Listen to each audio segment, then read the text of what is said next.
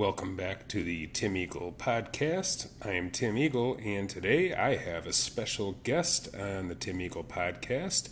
Number one, I'm using some alien software, so that's fitting, and I apologize ahead of time for some of the technical difficulty that you may incur. Enjoy, as we are broadcasting from somewhere in southeast Michigan. And I'd like to introduce a fellow writer and author Brent D. Seth, who writes science fiction, has a couple of books out, which will let him tell us a little bit more about that in this episode. So, welcome, Brent. How are you today?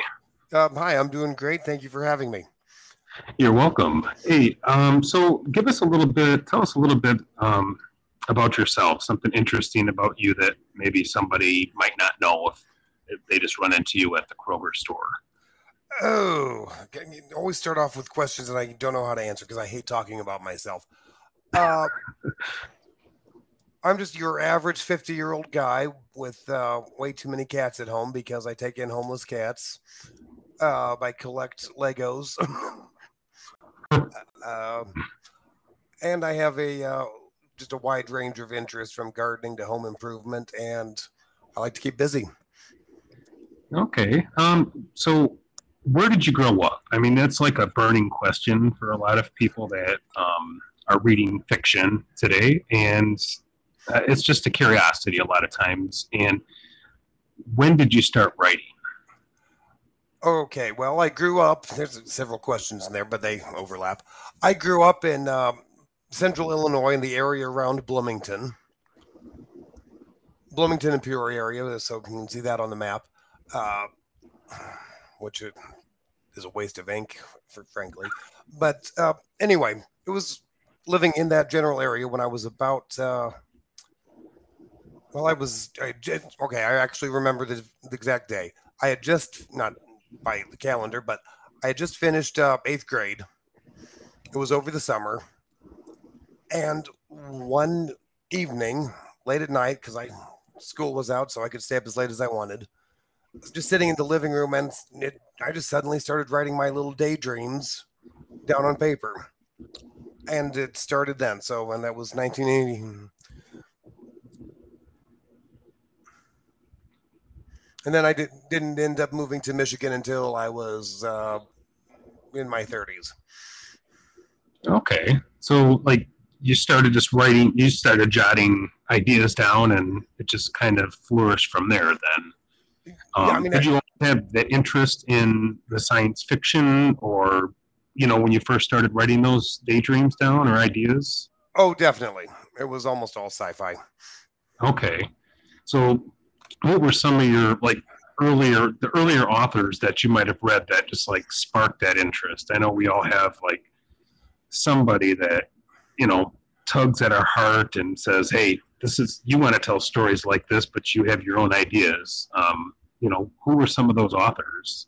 Oh, back in the day, and again, it's hard to kind of remember what I was reading then, but I know I read Octavia Butler, Ray Bradbury, a lot of Ray Bradbury back then, which was probably a pretty strong influence. And of course, mostly though, it was TV and movies that mainly steered me in that direction. Okay. Yeah, I love Ray Bradbury. He's definitely he walks that line of what they call kind of almost like soft core sci-fi. Yes. He's not like super Star Trek. He's more like a Star Wars. If you were to, yeah, definitely like the opposite of Isaac Asimov, which you have to have all kinds of degrees just to understand. Exactly, and so, like when you write your science fiction stories, I know you have a couple, Short Fuse and Loose Cannon, which is the sequel to Short Fuse, available out there on Amazon. Right. So how do you make time for writing? Do you just sit down and write every day, or do you just, do it randomly? Do you have any kind of system or routine that you use when you're writing? No, I don't. And I mean, I wish I could force myself into that, and I've tried, but it never works out. Uh, I have to be in the mood to do it. Because Okay. if I'm not really in the mood, then it's going to show in the work, and it's just going to you could tell that I'm forcing myself to do this when I don't feel like it. Yeah, it just makes it a little bit more frustrating. Yeah, and it comes through on the page that I'm not into it. Okay. Now, like I've had, like I'm a writer as well, but I've had a really weird question posed to me all the time, and it's it's almost a juvenile question because I mean, but I have to ask it because a lot of people are curious that might be interested in writing. They always ask me how long does a short story take to write? Now, in your experience, and I know there's different variations to this answer. You know, the answer to this question. Because there's so many variations of short stories. So, like, if someone were to ask you, how long does a short story take you, to write? Okay, yeah. Now I haven't done a whole lot of short stories, but Okay. for most of them, it usually one setting to get the entire first draft done. Because usually, like I have a ton of them that are unfinished. Because usually, if I don't finish the story, at least the raw bones of the story in one day, I probably never come back to it. Okay. Still, it's if I can say I have a fan favorite, it's my short story "Crap from the Magi," which everyone who's ever read it says it's one of the funniest things they ever read. I even won an award for that, and I wrote that almost to the same form it's in now in like 3 hours. Okay. So it Because was one of those ideas you had then that. yeah, it just all made sense and it clicked. But then I have another short story that's actually I think it's my favorite, Confessions of the Neighborhood Flesh Eater. I wrote that one evening in about the first 4 pages of it. And then I kind of lost interest. And it was like 2 or 3 years later, I woke up one day and realized, oh, that's why it didn't work. And then I finished it. So I just woke up one morning and realized why I lost interest in what I need to do to fix it. By the way, both of those are available for free on Smashwords. Oh, nice. Yeah, Smashwords is another underrated place to get some free fiction from your favorite indie authors. It And is. I hate coining the phrase indie author, but essentially that's what Yeah. what we are. And there's no getting around it. It's also it's a good way, especially if in some cases like Crap from the Magi was published in a annual once. Okay. With when something's been published once, there's other publishers don't even want to touch it because there are rights issues or potential rights issues. So, if you've made money off something once, then just put it on Smashwords for free and you might attract new readers that way. Exactly. And I know that's one of the problems I personally have. In fact, I find that this is like a topic that's going to, our opinions or your opinion and my opinion might not suit well with some of the listeners out there. But social media is sometimes like a big nuisance for indie writers like us because it's so involved. Like, I find personally that I have to get on there and I have to make that a part of I'm a routine writer and I have to make that a part of my routine. You have a website to maintain, Facebook page or two, there's Twitter, Instagram, YouTube, and the newest mosquito is the mosquito in the ear is TikTok. Oh, I thought you were going to tell me there's one called Mosquito now, which wouldn't surprise me. I think we should work on that. A mosquito is a social media platform for writers only. So how much time, if any, do you spend on social media sites? Very little, because social media just really, really annoys me. And it often makes me angry. So I decided for my blood pressure, I just try to stay off of it. I might, glance through things occasionally. But when I have something new coming out, I put more effort into it. Okay, so you just kind of do it as needed. Yep. PRN, as the nurses and doctors call it. Yes, Um, and I mean, some people say, "Oh, you should post regularly." Well, I only post when I have actually something to say. I'm not going to just, you know, search for a meme just so I can have a recent post.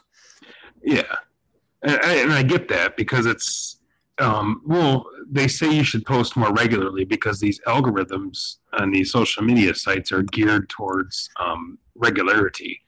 Yeah, So in order for other so-called friends or connections to see your stuff, you actually need to post regularly, or it'll just completely ignore you all the time and won't even yeah, show people your posts.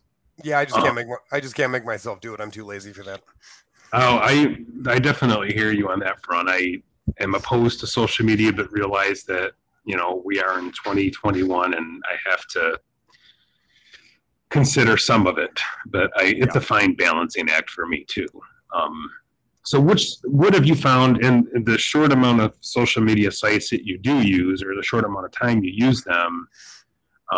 What sites help you get the most results, like the most organic, I guess they're calling it these days, connections? I think actually I've gotten more out of Twitter than anything else. Which Okay. and one of these I haven't been on Twitter in a couple of weeks because I bought a new laptop computer and I somehow lost my I mean not laptop desktop computer and I lost my password and I need to reload all of that. Okay, so you've been using Twitter longer than the other ones, then I take it. Certainly more as a professional outlet. I've used Twitter more and I've gotten I said a lot more results out of that. Okay.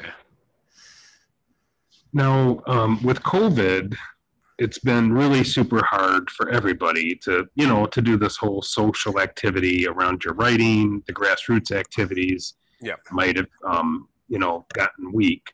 Right. Um, so, like, by this, I mean kind of getting out to events to promote an outdoor markets, or to promote your fiction. Have you been able to gain readers by getting off the internet and actually meeting and getting and greeting potential fans of your work, or primarily do you use the internet for those connections? Like, how have you made connections with physical people by these grassroots activities? Yeah, the sci-fi conventions before COVID were the best way because you don't have to search for your possible fans because they are right there. Those are the people who you already know are interested in your kind of material. So, and that's always a great way of. Actually, I think yeah, for me, that's always been the best way, and it's easier to just actually talk to people directly than try to come up with writing something that somebody might want to read, in a one paragraph to get them to look deeper.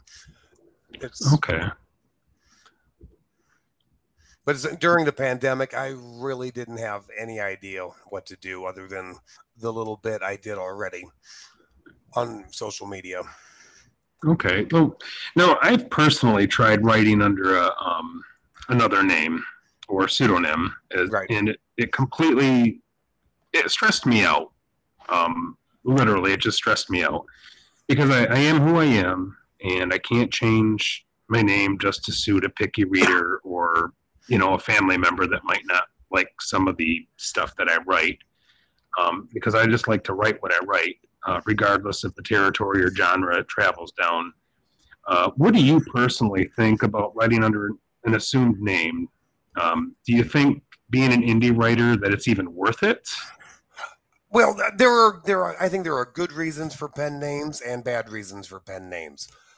A If I was to write something like okay, my two novels have quite a bit of swearing in them and a fair amount of violence.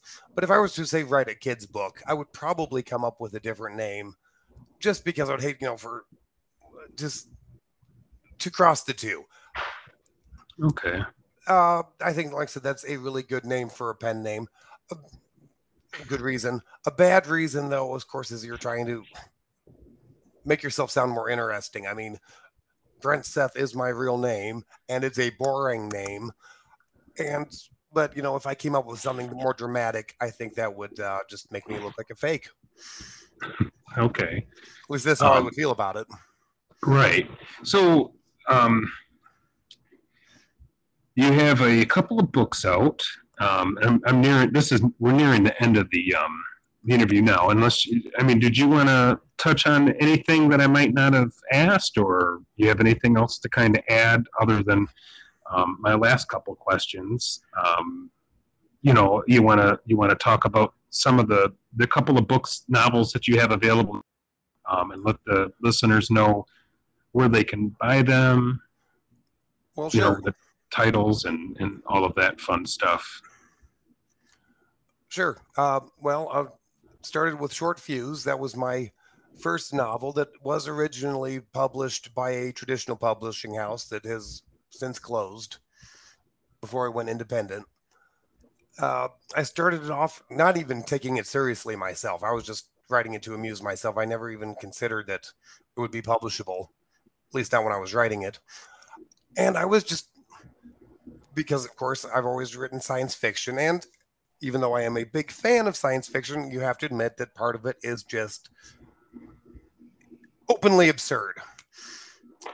And that's why I decided to write a comedy that's not making fun of science fiction, but it is just showing how some of these tropes, like specifically alien abduction, is kind of silly. And so I ran with that.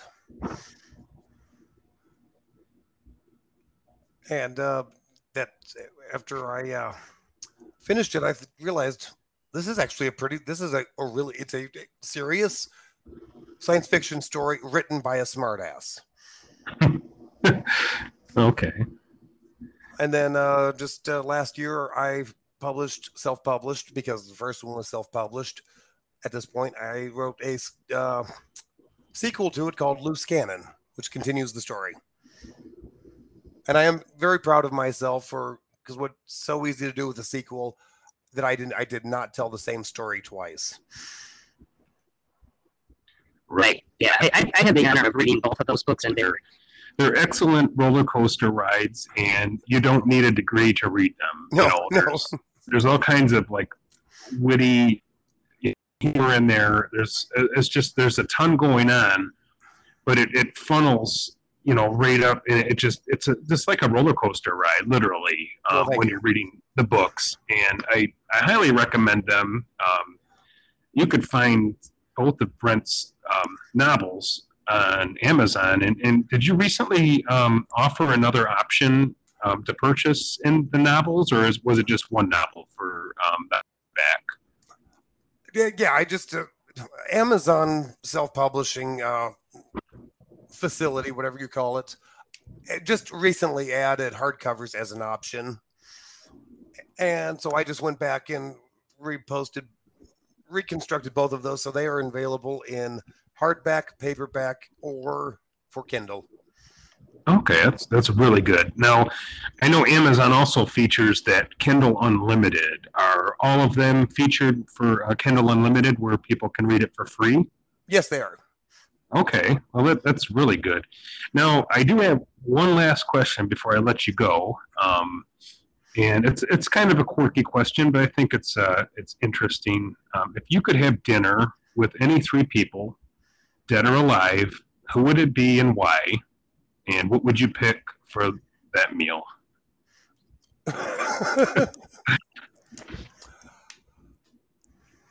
Harriet Beecher Stowe, Charles Darwin,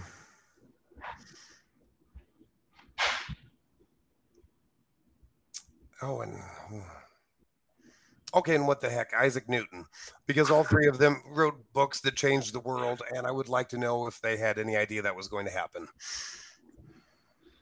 All right. And what would you eat with them?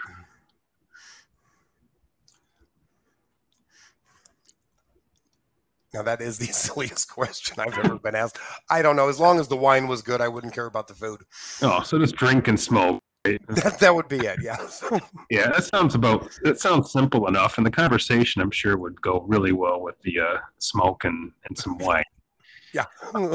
Great. Well, everyone listening, this was Brent D. Seth joining the Tim Eagle podcast. And thanks, Brent, for stopping by. Oh, thank you. Especially kick off the October month with the first podcast in October. I wanted to do it with a new creative that some people might not have heard of before. And hopefully they listen to this podcast and it comes out okay. And you could pick up his book, Short Fuse, and Short Fuse 2, Loose Cannon, on Amazon in all formats, plus the.